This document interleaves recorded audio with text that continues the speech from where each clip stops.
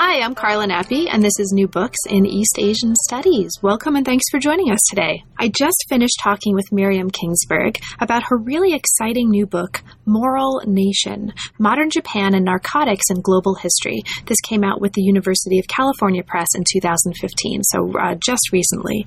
Now, the book looks at the intersection between a history of narcotics and drug use and a history of ideas of civilization, society, empire, and the institutions and the kinds of texts and documents and practices through which and from which these different social categories and ways of being a society emerged from the late 19th century through the late 20th century.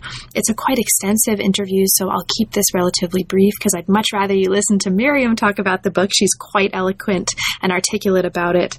But I will say that it was particularly exciting for me to read this book, in part because, among many other things, not only is it based on really, really careful, very engaged, very, very precise archival research into the kinds of documents that produce not just a clean narrative, but also some really useful data that brings together our understanding of the history of demography and sort of demographic trends with history, cultural, social, political. It's a story as well that very clearly speaks to multiple disciplines. And so historians of science and medicine in particular, who may not otherwise imagine themselves reading a book about Japan or about, really in this context, it's kind of a transnational history that includes Japan, China, and Korea, might want to pay special attention to at least some of the chapters in the book, because there's a really clear story about the history of science and medicine and the laboratory as a sort of important space for and discourses of the histories of narcotics and the nation in modern Japan. So it's a really great book. It was really wonderful talking with Miriam about it. I hope you have a chance to read the book. I highly recommend it, and I hope you enjoy our conversation. I'm here today to talk with Miriam Kingsburg about her new book, and a great, great new book it is, Moral Nation, Modern Japan and Narcotics in Global History. Welcome to New Books in East Asian Studies, Miriam, and thanks very, very, very, very much for making time to talk with me today. I learned so much about the book. I loved the book, and I'm really grateful that you're willing to take time to talk about it. So welcome. Thank you so much. I'm really excited to be here. So Miriam, can you start us off, as is traditional for the channel, by saying just a little bit about what brought you to the field, and specifically, how did you come to work on modern Japanese history? Sure. Well, I grew up in Japan, actually. My family moved there when I was 8 years old. My dad works in finance, and we lived there until I was 16. So my relationship with Japan and interest really began at a very early and formative time. But then when I went to college, I studied history, and in the course of writing my senior thesis, I realized how much I loved the research process and wanted to make a career out of it. So when I was applying to grad school, I looked to merge my interest in a career that somehow took me back to Asia with an interest in history. And so I ended up at Berkeley, and I studied modern Japanese history. Great. So the book that we're talking about today explores the intersection between narcotic history, and we'll talk a whole lot more about what that means, and the emergence of a kind of moral crusade, or a spike in the concern for the welfare of society that was prompted by a perceived crisis in collective values in the 19th and 20th century in Japan, and in fact a series of 3 emergent crises, and we'll talk about all of those, I'm sure, over the course of our conversation. So can you talk a little bit about how you came to work on this particular topic? What brought you to narcotic history in the context of modern Japan? Actually, it was entirely by chance. When I started graduate school, I also began learning Chinese. just to have a second Asian language. And so this really focused my interest on China and particularly Sino-Japanese relations. My original intention for my dissertation was to write an urban history of Dalian, the city of Dalian, in contemporary PRC. And I wanted to do this sort of as an exploration of Japan's longest held possession on the Asian mainland, which was also a laboratory for various different kinds of modernity. I thought I might focus on urban planning and architecture. But in the course of researching that project, I came across information that Dalian also during the 1920s and early 1930s was the point of greatest narcotic consumption in the world and second highest volume of trafficking. And that seemed like a fact worth following up on, and it completely diverted me in the end. That totally blew my mind, by the way. So listeners should know we were talking a little bit before this, and I mentioned that I teach global history of drugs occasionally at UBC, and reading this completely transformed how I'm going to be doing that and how I think about this whole topic. So really, I think this is a book that is going to be really transformative, both for people who work on Sino-Japanese history, on Japanese history, on Chinese history, but also for people interested more broadly in the history of medicine and drugs. I mean, just totally mind-blowing in terms of the data and the archival material that you're digging up here and its relation to a larger global story. So, wow. Thank you. You're very kind. No, it's true. It's true. So, Miriam, this did start off as a dissertation. Is that right? Yes. Okay. So can you talk a little bit about that transition in the transformation from this project in the form of a dissertation to the book that we're talking about today? Were there any major transformations in terms of either the shape of the project, the narrative, and or the kinds of arguments that you were making from one form to another? I think it would be fair to say that the products are very, very different. I'd be surprised if there was even one sentence that survived intact in the transition from the dissertation to the book. For the dissertation, I was very much focused on Dalian, and I was particularly inclined to write the work as an anatomy of an urban drug economy. So I structured it around collective actors, drug users. I didn't call them moral entrepreneurs at the time, but that's who they eventually became, and doctors and also merchants, which wasn't a term that I used until the manuscript stage either. But my interest was really in showing how this played out as both a form of imperial legitimization and social control. So that was really where the dissertation was, and it was very much focused on Dalian and the Guangdong leased territory. But for the book, what I wanted to do was something a little bit more broad and deep as well. So I felt that the story was larger than what I had done in the dissertation. So the book is really more a story from the 1850s to the 1950s, and geographically the scope is wider. I did additional research in Taiwan and Korea and in other archives in China and Japan as well. And I also introduced more of a chronological structure to it.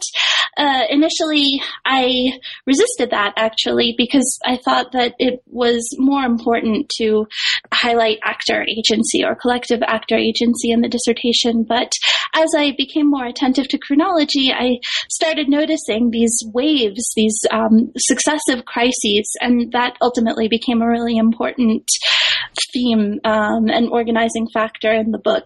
So that was another major change. And then the argument itself is different. The language of moral crusade and moral panic, and the idea of the moral entrepreneur as a social agent, and all of sort of the overarching theme that narcotics were a platform for Japan to enter this universal conversation about what constitutes legitimacy, political legitimacy in nations and empires.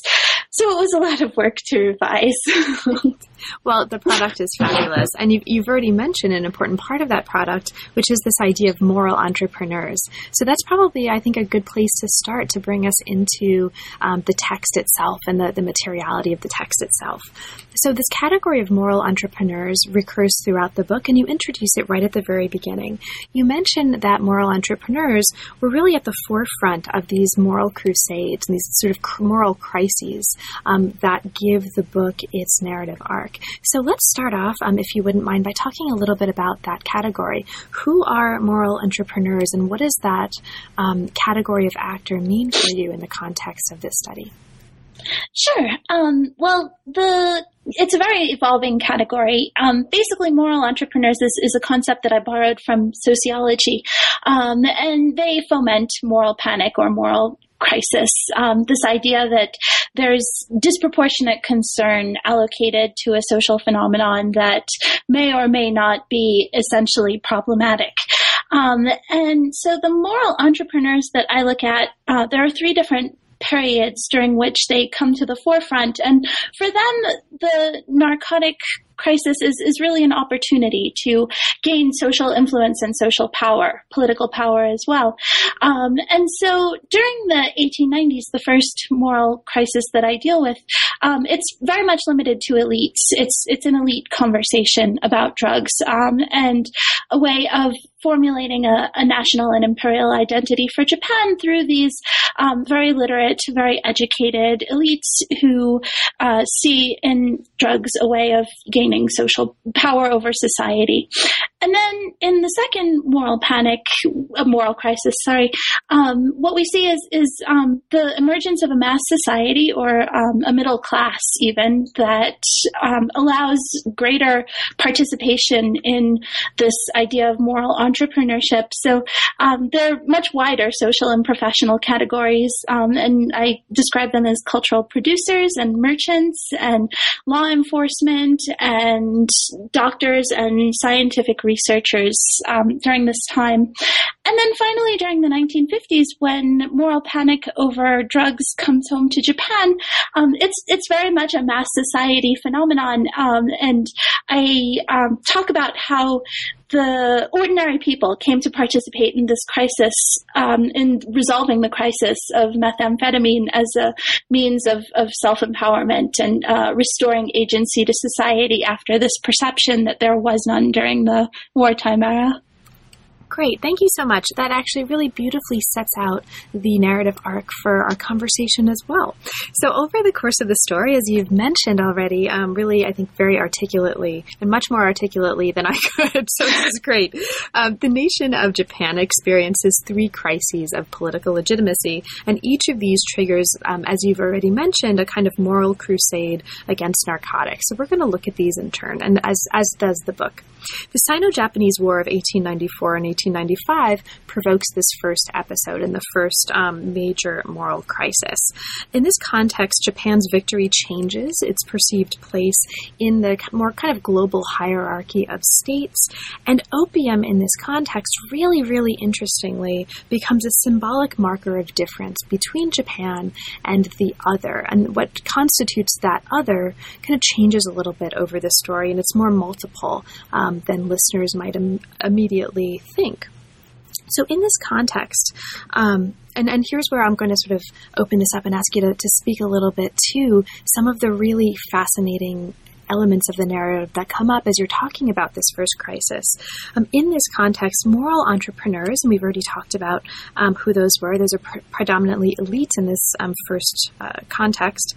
They're using abstinence from opium to kind of talk through, to signify, and to help create an idea of the civilization of the Japanese nation. So can you maybe start us off in this part of the story by talking a little bit about that, this connection between discourses of civilization, of nationhood, and the ways that opium discourse and abstinence in particular kind of help formulate this, and what the relationship between civilization and opium basically is in this context? Sure. So in the way I've interpreted it, basically opium is associated with China in the Western mindset. And this is not to say that opium wasn't strenuously consumed in the West as well. It was. But in China it was smoked, which came to be a practice that was stigmatized as somehow recreational and deviant, in contrast to consuming it in laudanum or beverage form as a sort of a purportedly medical way in Europe and America in the late 19th century. And so the association of China with opium and this sort of Oriental deviance, I'm using Oriental in quotation marks, but this perception that China was somehow degenerate was very useful to the Western powers in denying the sovereign legitimacy of China, which was a source of profit for everybody. So when Japan opened up to the Western powers, it was very keen to make sure that opium did not come in. It was able to secure voluntary export restrictions on opium to the home islands. And then this became available as a marker of difference between the strong and legitimate nation state of Japan and the degenerate civilization of China. So then abstinence from opium, or alleged abstinence from opium, became a way for Japan to identify itself with the Western powers and enter into this conversation on what constituted legitimate sovereignty in nations. And the fact that Japan was able to join this club of great powers gave civilization, meaning abstinence, credibility as a universal rather than simply Western value.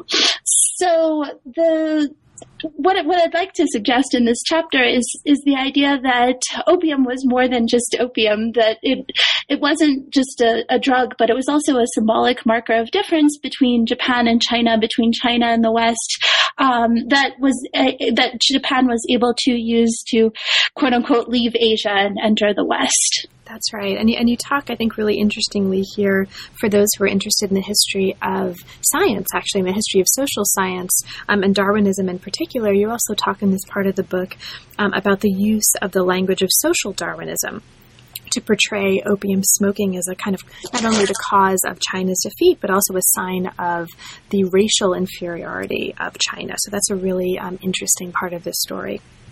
And you talk, as you've mentioned, about Japan sort of leaving Asia and seeking to enter the West. Now, the war itself has also transformed Japan into a formal empire. And you talk about the consequences of this for the larger story that the book is telling about the history of narcotics and its imbrication with the history of the nation and the history of morality in that context. The Treaty of Shimonoseki shifted Taiwan from China to Japan. And Taiwan becomes, as of this point in the story, and continues to be a really, really central part of this history. So can you talk a little bit about this? How you describe Japan dealing with Taiwan in this early part of the story as it's dealing with Taiwan as a colony of drug users. So this is a fascinating element of the story. Can you talk a little bit about Taiwan as a colony of drug users in this context? How has this become important in this part of the story? For sure. So Taiwan really triggers the first moral crisis over drugs in Meiji Japan. Japan has successfully identified itself with the value of abstinence and portrayed itself as a legitimate nation on these terms. But then by taking over the colony of Taiwan, which is also necessary to show power as an empire on par with the Western powers, the problem becomes that Taiwan is actually a colony of opium smokers, and that opium smoking is quite a prevalent and entrenched and unstigmatized custom in Taiwan in the late 19th century. So Japan, in taking over this colony, faces a transition from an abstinent nation to an empire of addicts, which won't fly with the prevailing rhetoric of legitimacy that has been used so far. So the problem becomes how to suppress opium in a way that makes the Taiwanese into Japanese. The Taiwanese were incorporated into the Japanese empire as Japanese subjects. They were sort of given the same rights and responsibilities under the Meiji Constitution as Japanese subjects in the home islands. But in order to become Japanese, they must also be abstinent from drugs. So the problem becomes how to accomplish that and to manage the problem of opium in a way that is not ruinously financially expensive, and doesn't simply. The problem with the empire is that there's legitimacy both in difference between Japan and its colonial subjects and the eradication of that difference by anti-opium campaigns. So managing to do both at the same time is also a really important element of how Japan ultimately comes to interact with the problem of narcotics in Taiwan. So you talk about in this part of the book this kind of negotiation between arguments for gradual versus immediate and kind of more dramatic regimes of prohibition in this context, and talk about the emergence of an opium monopoly as well. Can you speak a little bit to that? Because that's also a really fascinating part of the story. Sure. So these discourses mobilized a lot of different categories of moral entrepreneurs from all spectrums of professions, just because they cut across so many different categories. The idea was that initially Japan came to Taiwan with the idea that opium had to be suppressed and that had to be accomplished as quickly as possible, that it was an unsustainable habit, that it was contributing to the social Darwinist elimination of the Taiwanese, making them unfit for anything, let alone Japanese subjecthood, and that it was ruining Japan's image to have a colony of opium smokers. So the idea initially was that opium would be suppressed very strictly. Then it also came to the attention of the authorities, and I talk primarily about Goto Shinpei, but other actors were involved who would probably be familiar to scholars of Meiji Japan, like Ishiguro Tadanori, for example. Other people came to suggest that there was profit to be had in the opium economy, and that if the state took control of it, they could, on the one hand, benefit from the fact that people needed to consume it, and on the other hand, they could gradually cut down consumption by making less opium available in circulation. So I think ultimately this argument proved extremely persuasive because the medical establishment and the sort of financial interests were both behind it. That this created new roles for medical practitioners to become addiction doctors and supply expertise to the state at the same time as it created jobs for opium retailers, not just among the Japanese migrants to Taiwan, but also among Taiwanese elites who were then brought on board in the colonization project, co-opted, if you will. And so ultimately gradual suppression prevails as a strategy.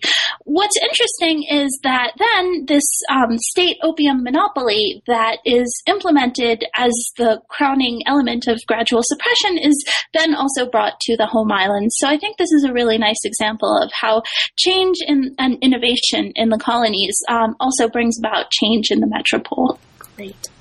Thank you so much.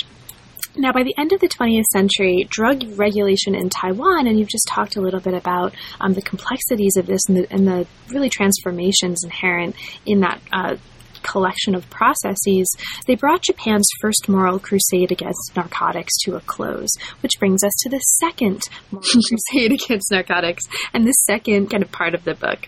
Between the end of World War I and Japan's defeat in World War II, as you show in the book, we see the most protracted and intense moral crusade, as you put it, against narcotics in Japanese history. And this is a really, really fascinating set of case studies that you bring us into in this part of the story.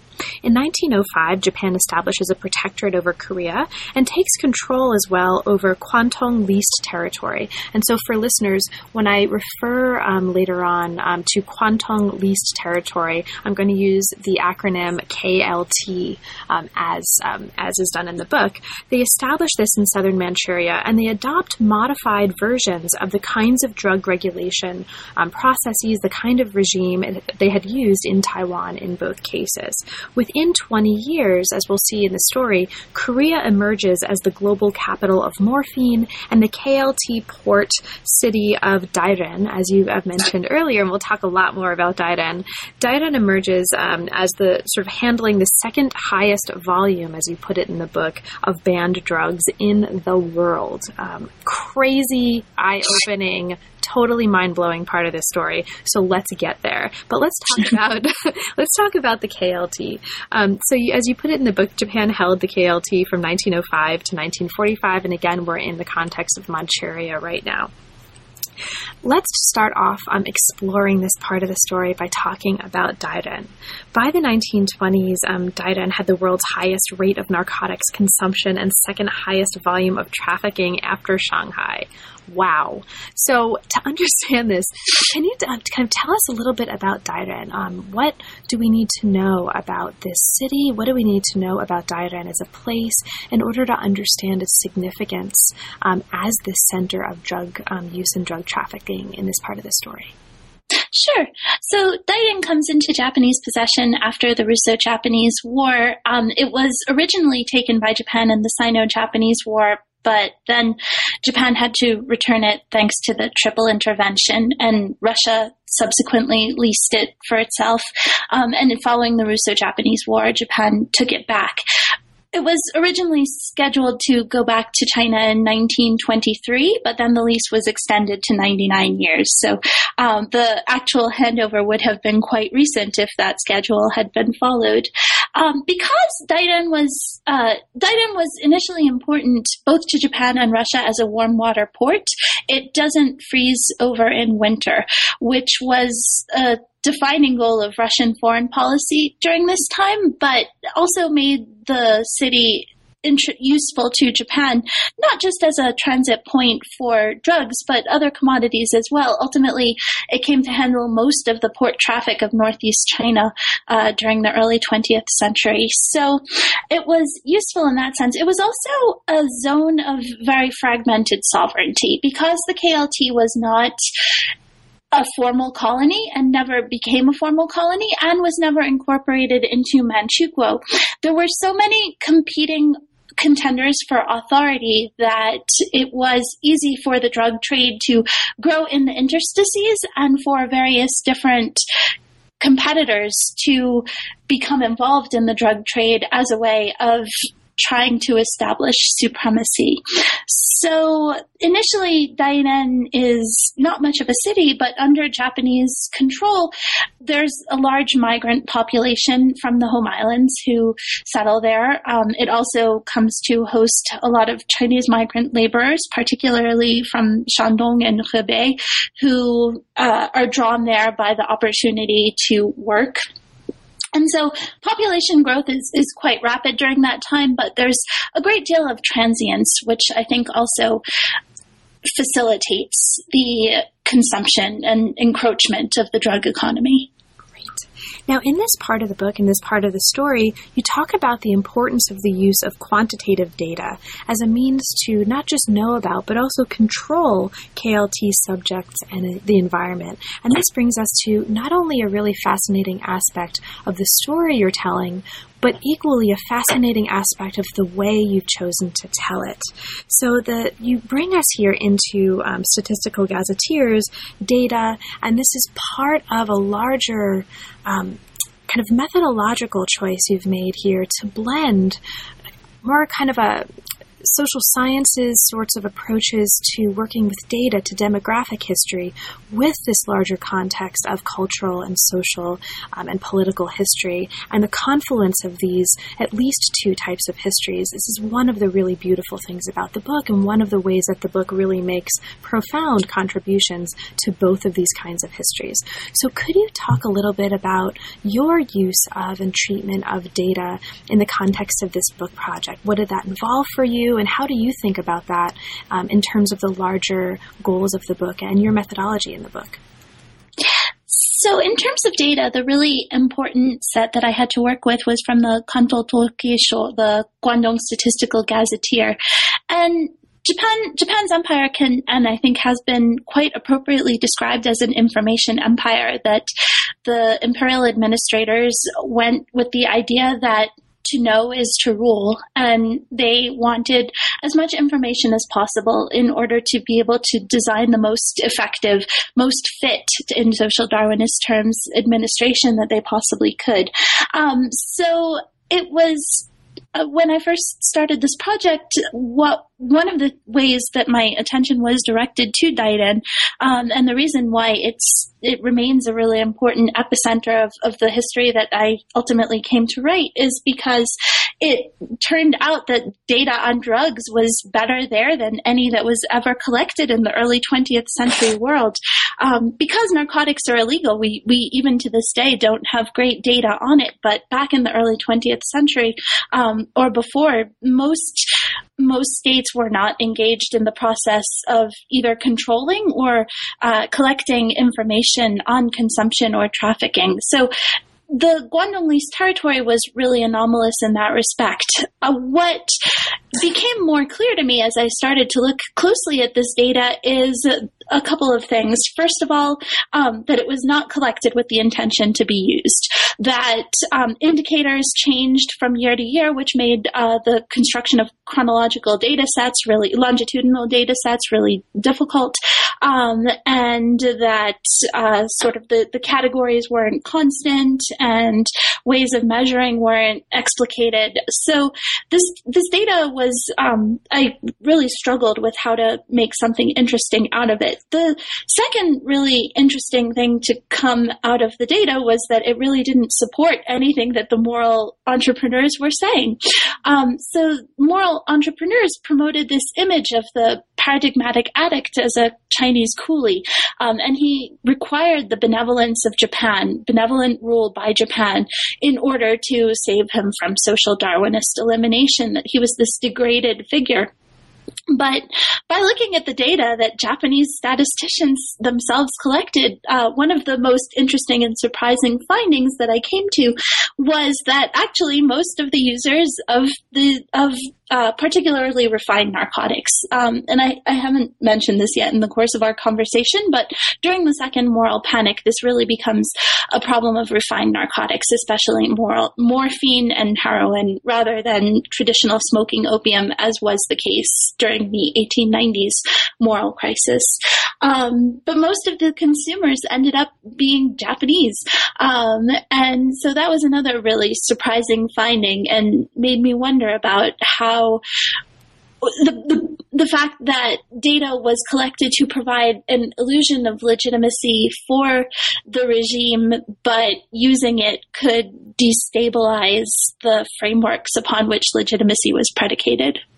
That's fabulous. Thank you. And also, I'll mention for listeners, the kind of data work that you've done in your research for the book also has generated some really useful graphs that punctuate elements of the narrative text and the prose text. So that's also really useful just from the perspective of a reader.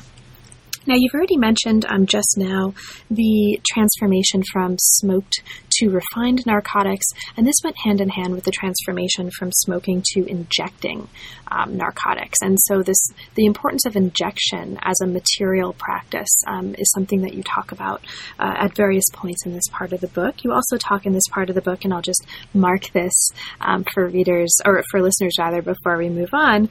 You talk about the element of Daiden that you mentioned very briefly already when you introduced the importance of Daiden as a place, and that is Daiden as a city of migrants. And you talk about opium being used as a kind of weapon of the weak in this context, which is another really, I think, interesting part of the story. So during the interwar period, this renewed moral crusade that you described in this part of the book provides a context for the emergence of an ideology of what you call not just benevolence, but benevolent government as a justification for empire. So can you talk a little bit about the idea of benevolent government as it shapes the kinds of phenomena that are happening around narcotics in this part of the book? Sure.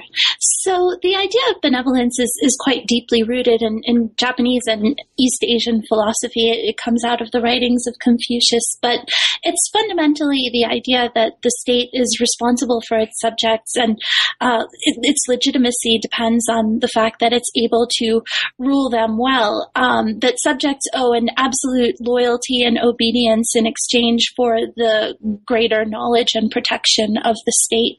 So this is actually quite similar to the mission to civilize of the Western powers. So these philosophies come to guide, I think, Japanese colonial and imperial philosophy during the interwar period. The idea that the civilization of the colonial subject is a project of benevolence, and the way that the Japanese government legitimizes its rule over Northeast Asia. And so the regulation of the narcotic economy must look benevolent in order for it to be legitimate.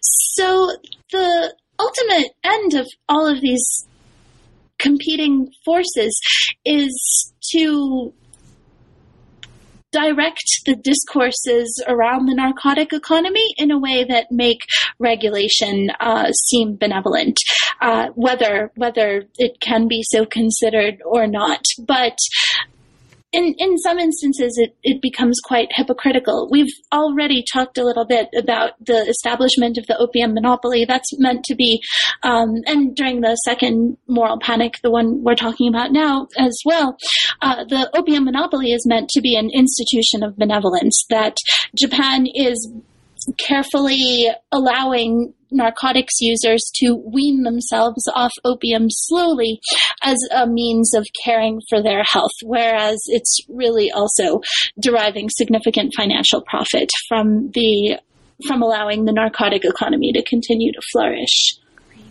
Now, opium is also deeply imbricated in racial politics in this context, and you talk about the importance of opium in this part of the book as a marker for racial differentiation that distinguished Chinese users from colonial subjects, and specifically from Korean and Taiwanese colonial subjects.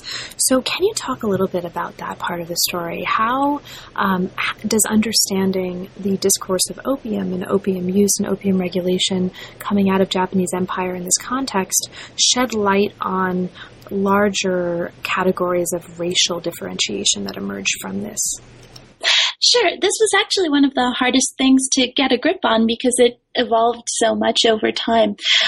So what I came to realize in the course of working on this project was the Japanese of the home islands were more or less absolutely associated in the imperial mindset with abstinence. And because abstinence was a marker of difference with China, the Chinese were absolutely associated with addiction. But between those poles, Japan also was constructing an empire of subjects who were theoretically supposed to be assimilating doka, moving towards a more Japanese identity and subjecthood. So as they were thought to progress along that continuum, they also were thought to move from addiction to abstinence. So when Koreans and Taiwanese were colonized, the idea was that they would shed their participation in an opium consumer identity and sort of take on more Japanese quality of abstinence. But it becomes quite interesting for a number of reasons. First of all, colonial subjects embraced a lot of this rhetoric as well. One of the sort of hegemonizing features of empire is the Japanese imperial success in spreading these ideas among colonial subjects. The idea that opium consumption or narcotics consumption would lead to their social Darwinist elimination. So many colonial subjects or Chinese, Taiwanese, Koreans, and others were actually very active as moral entrepreneurs in the Japanese empire as well. Another really interesting thing I found is that there's a very spatial element to this that came out most cleanly in the case of the Koreans, who were the most mobile subjects in Japan's empire. So Koreans in Korea were seen as steadily assimilating towards a Japanese identity, but Koreans in Manchuria were valued as Japanese partners in imperialism. They were legally Japanese citizens and could fulfill a lot of the tasks of the empire that the Japanese didn't want to do. So whereas Koreans in Korea were seen as gradually taking on an abstinent subjecthood, Koreans in Manchuria were presented as being already there. And it's ironic because Korean consumption of narcotics in Manchuria was, relatively speaking, much higher. And then Koreans who migrated to Japan, there were about 2 million during the imperial age, were differentiated from the Japanese. They were Japan's most salient other in the home islands. And so they were represented as drug users in the same kind of virulent language that was applied to the Chinese. So in 1931, at the height of this moral crusade against narcotics, money from the opium trade that we've been talking about actually financed Japanese military takeover of Manchuria. Now, there's a discourse that emerges out of this that's really interesting, in which Japan is accused of drugging China into submission and using Manchukuo as a kind of narco state. So that's a really interesting, at least for me, part of this story, just thinking about Manchuria as a narco state in that context, I think really opens up a very different perspective onto the global history of drug trafficking, of narcotics. And so I just want to mark that for listeners. Now, in fact, during the interwar years, the KLT, as we've been talking about, as you show in the book, was actually a really important space for the continuing moral crusade against narcotics. And as you bring us further into this story, you bring us into a context in which we see merchants being focused on and being a really important part of the story as they become, as you put it here, entrepreneurs of morality. So can you talk about merchants? Because they've come up before in the course of our conversation. You mentioned them at the beginning. They're really fascinating here. So what do we need to understand about merchants as entrepreneurs of morality in order to understand the larger arguments that this part of the book is making? Sure. The application of the label of moral entrepreneurs to merchants is something that came to me rather late in the process. So it's kind of interesting in that way. Most scholars of moral panic have not usually considered merchants as architects of morality in that sense. So within this second crisis of moral crusade against narcotics that takes place in the High Imperial Age from the end of World War I to the end of World War II, the importance of merchants becomes, I think, increasingly defined in articulating and identifying the regulation of the narcotics market with benevolent government. So merchants are the legal purveyors of opium throughout the Japanese empire. And because there is this opium monopoly or precursors to it, the state, thanks to the strategy of gradual suppression, which was widely adopted, there is this role for opium to be benevolently sold, and the state needs agents to do it. What happens is because these individuals have so much financial power, the state is quite active in working with them. So one thing that I try to do in this chapter is look a little bit more closely at actual individuals who were important in regulating the narcotic economy. So it's, again, focused on the Guangdong lease territory, but Initially, Japan considered adopting an opium monopoly in the KLT along the lines of what took place in Taiwan, but ultimately it was decided that the market was too small, the population was infinitesimal, and the expense would be too great. So basically, the opium economy was farmed out. It's called a revenue farm. Was farmed out to individuals who then were able to sell opium and simply paid taxes on it to the government. But over time, sorry. No, go on, please. Oh, sure.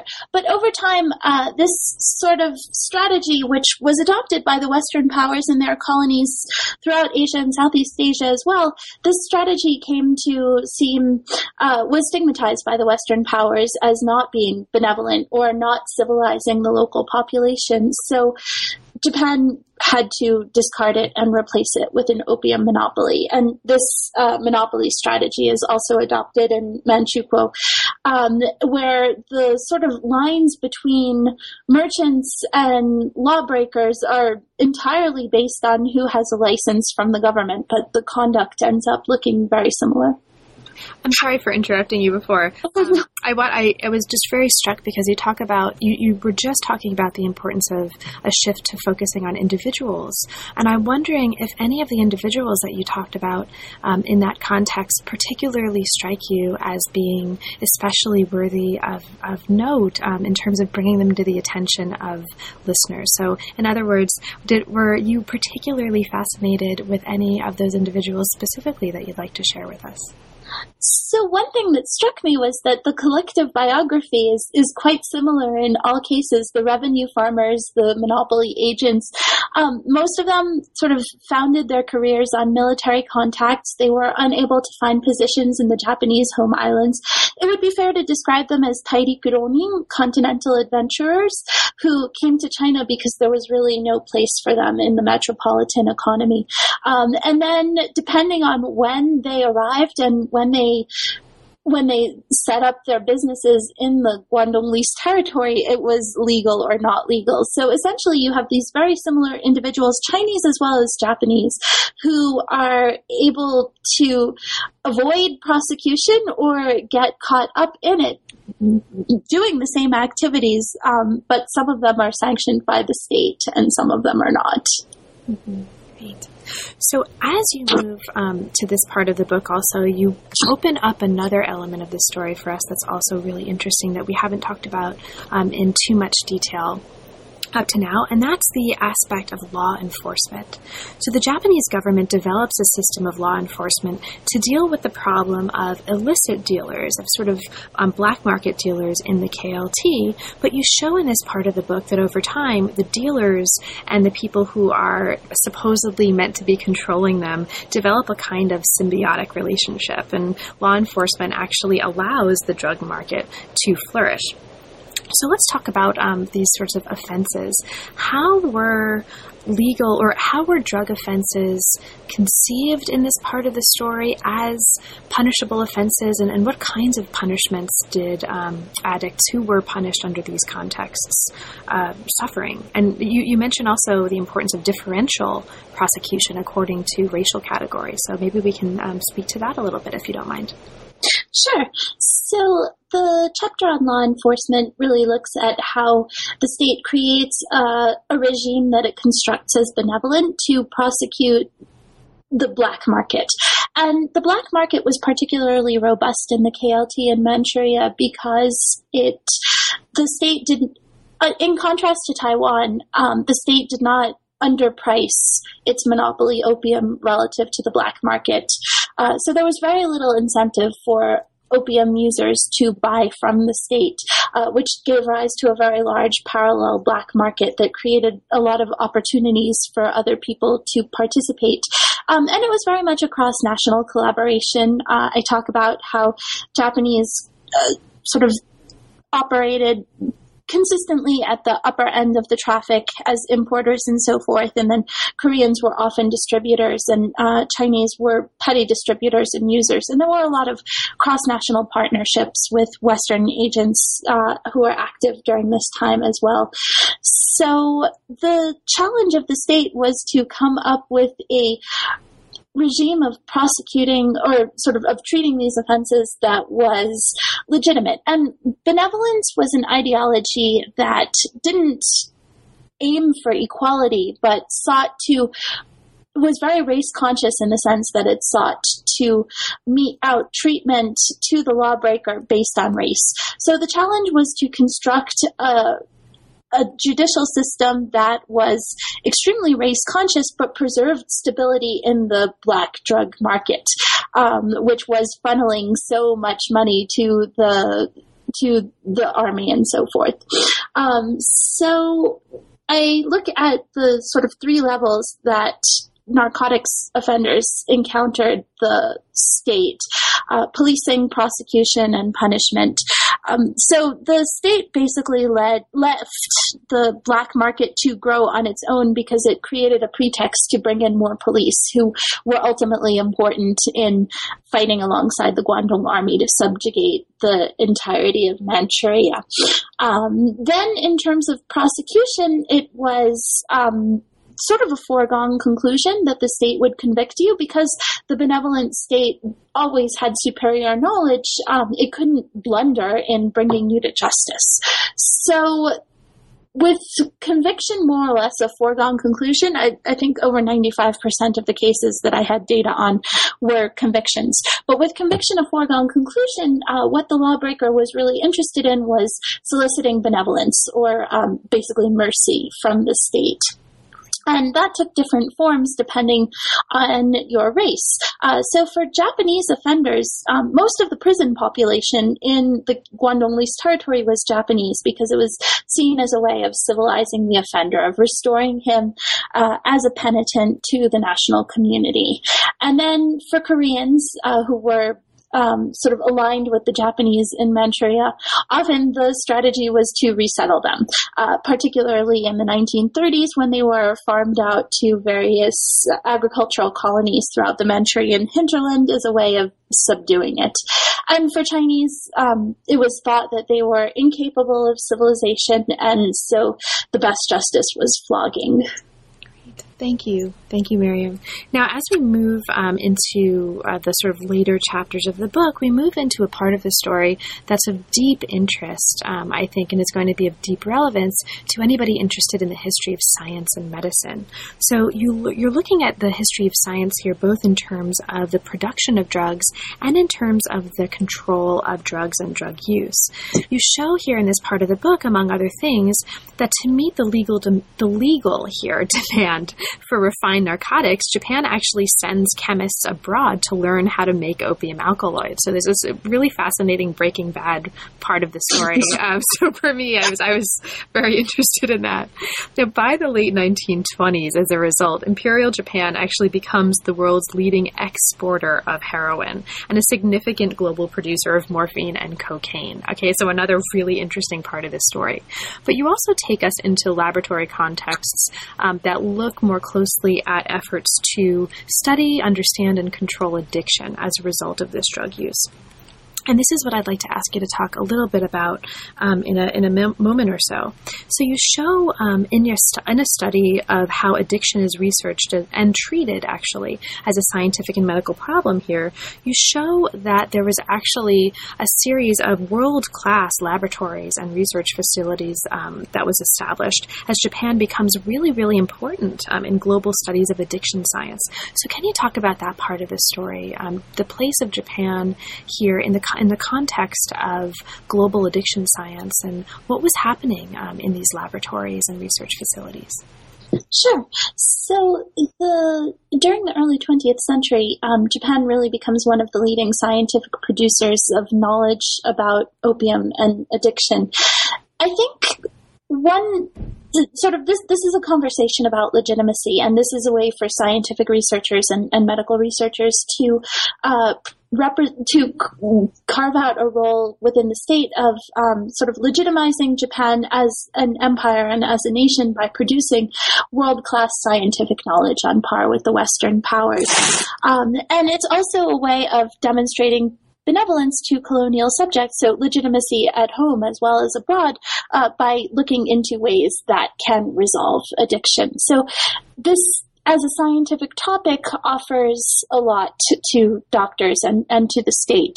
Another reason why addiction becomes such a robust area of inquiry in Japanese laboratories during this time is because it's a local problem, which gives Japan an advantage in researching it vis-a-vis the Western powers. It's not coming later to the conversation, and it has quite good access to addicts or drug users. So the sort of initial drive is to use what I've represented as colonial medicine as a justification of empire. And I would say that Japan, to a greater extent than any of the Western empires, really attaches itself to colonial medicine as a justification of imperialism, and brings not just world-class Japanese doctors to Manchuria to research addiction, but also gradually comes to incorporate colonial subjects in this project as well. So there's a lot of cross-national scientific collaboration going on in an effort to resolve this problem.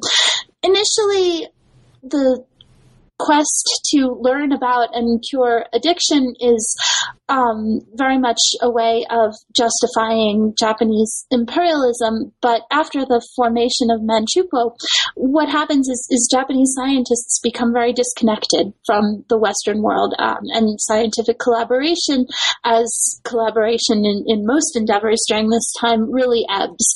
And so they turn to the empire for colleagues. And the scientific conversation about addiction becomes interwoven into the effort to justify the state of Manchukuo as this cooperation among the races, among the 5 races. So they bring Korean and Chinese scientific participants into the laboratories. Now you show, and also in this part of the book, that the first scientific medical addiction clinic in the world is established in this time, and it brings us back into Dairen. So can you speak just briefly to what's happening in addiction clinics in this context in Japan? What do we need to know about the kinds of practices that are happening there to understand the larger argument you're making in this part of the book? So the division between laboratories and clinics is to some extent artificial.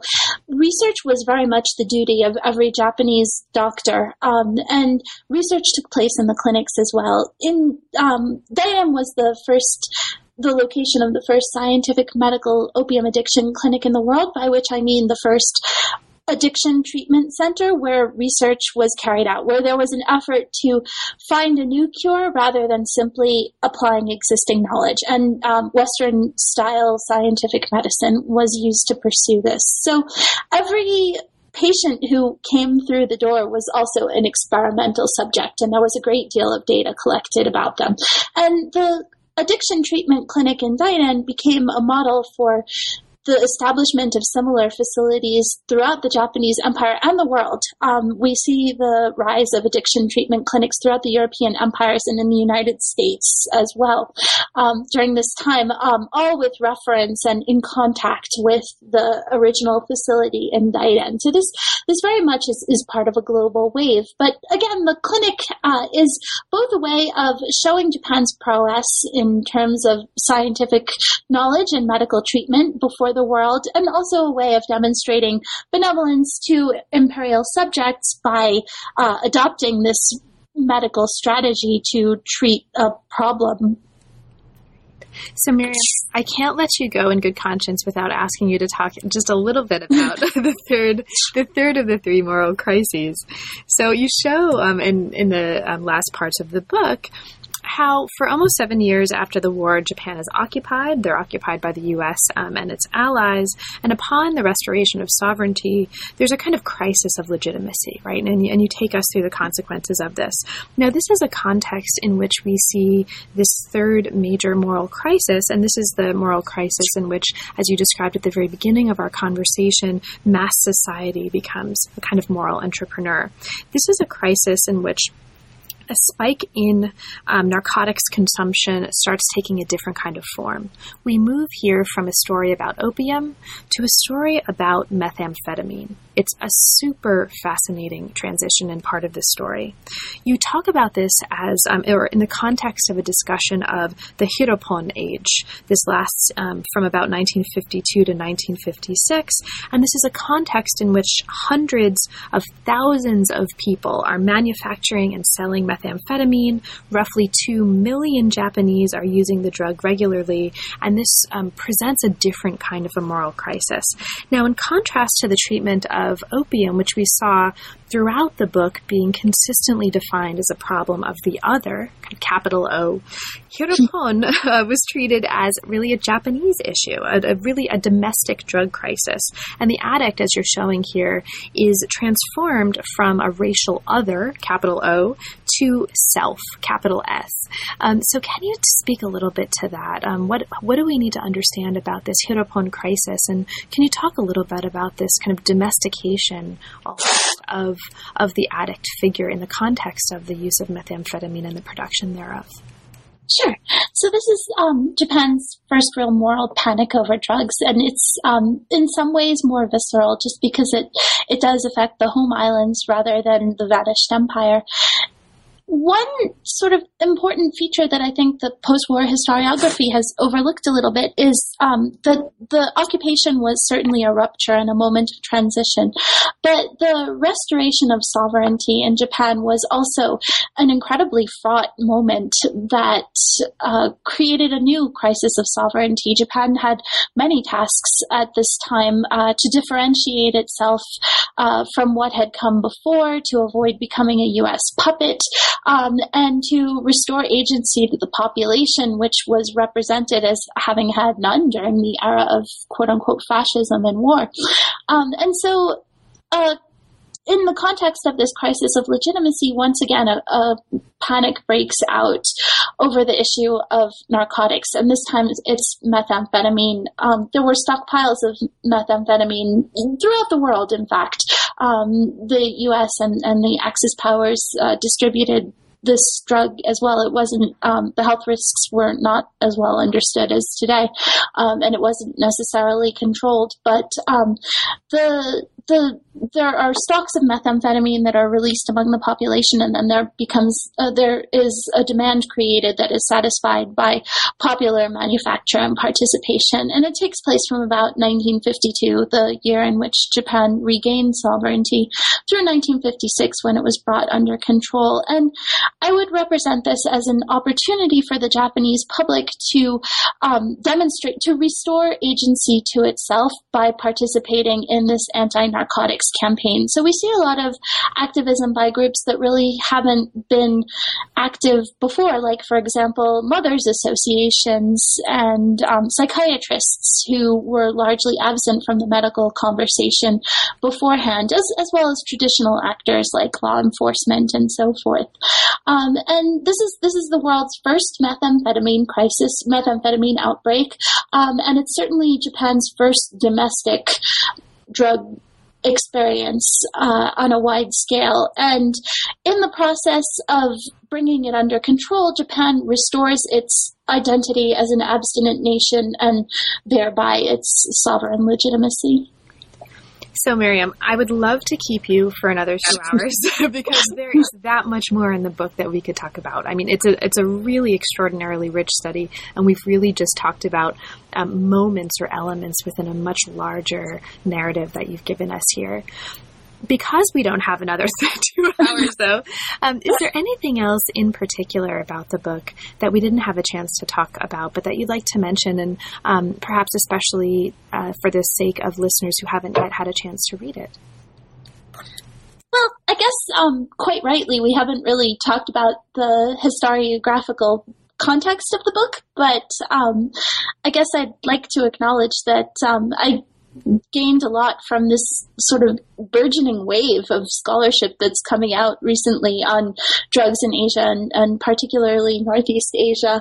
I guess I would be thinking of Frank Decoter's book on narcotics in China, and Mark Driscoll recently produced a study as well, Norman Smith. And so I have been glad to situate myself in that conversation, as well as sort of on the larger historiography of the Japanese Empire.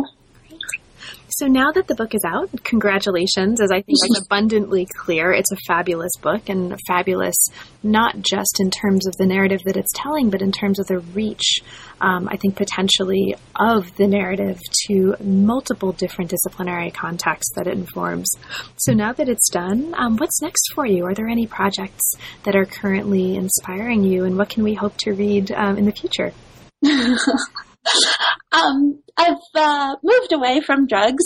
My current project is on the history of Japanese anthropology and archaeology in the 20th century.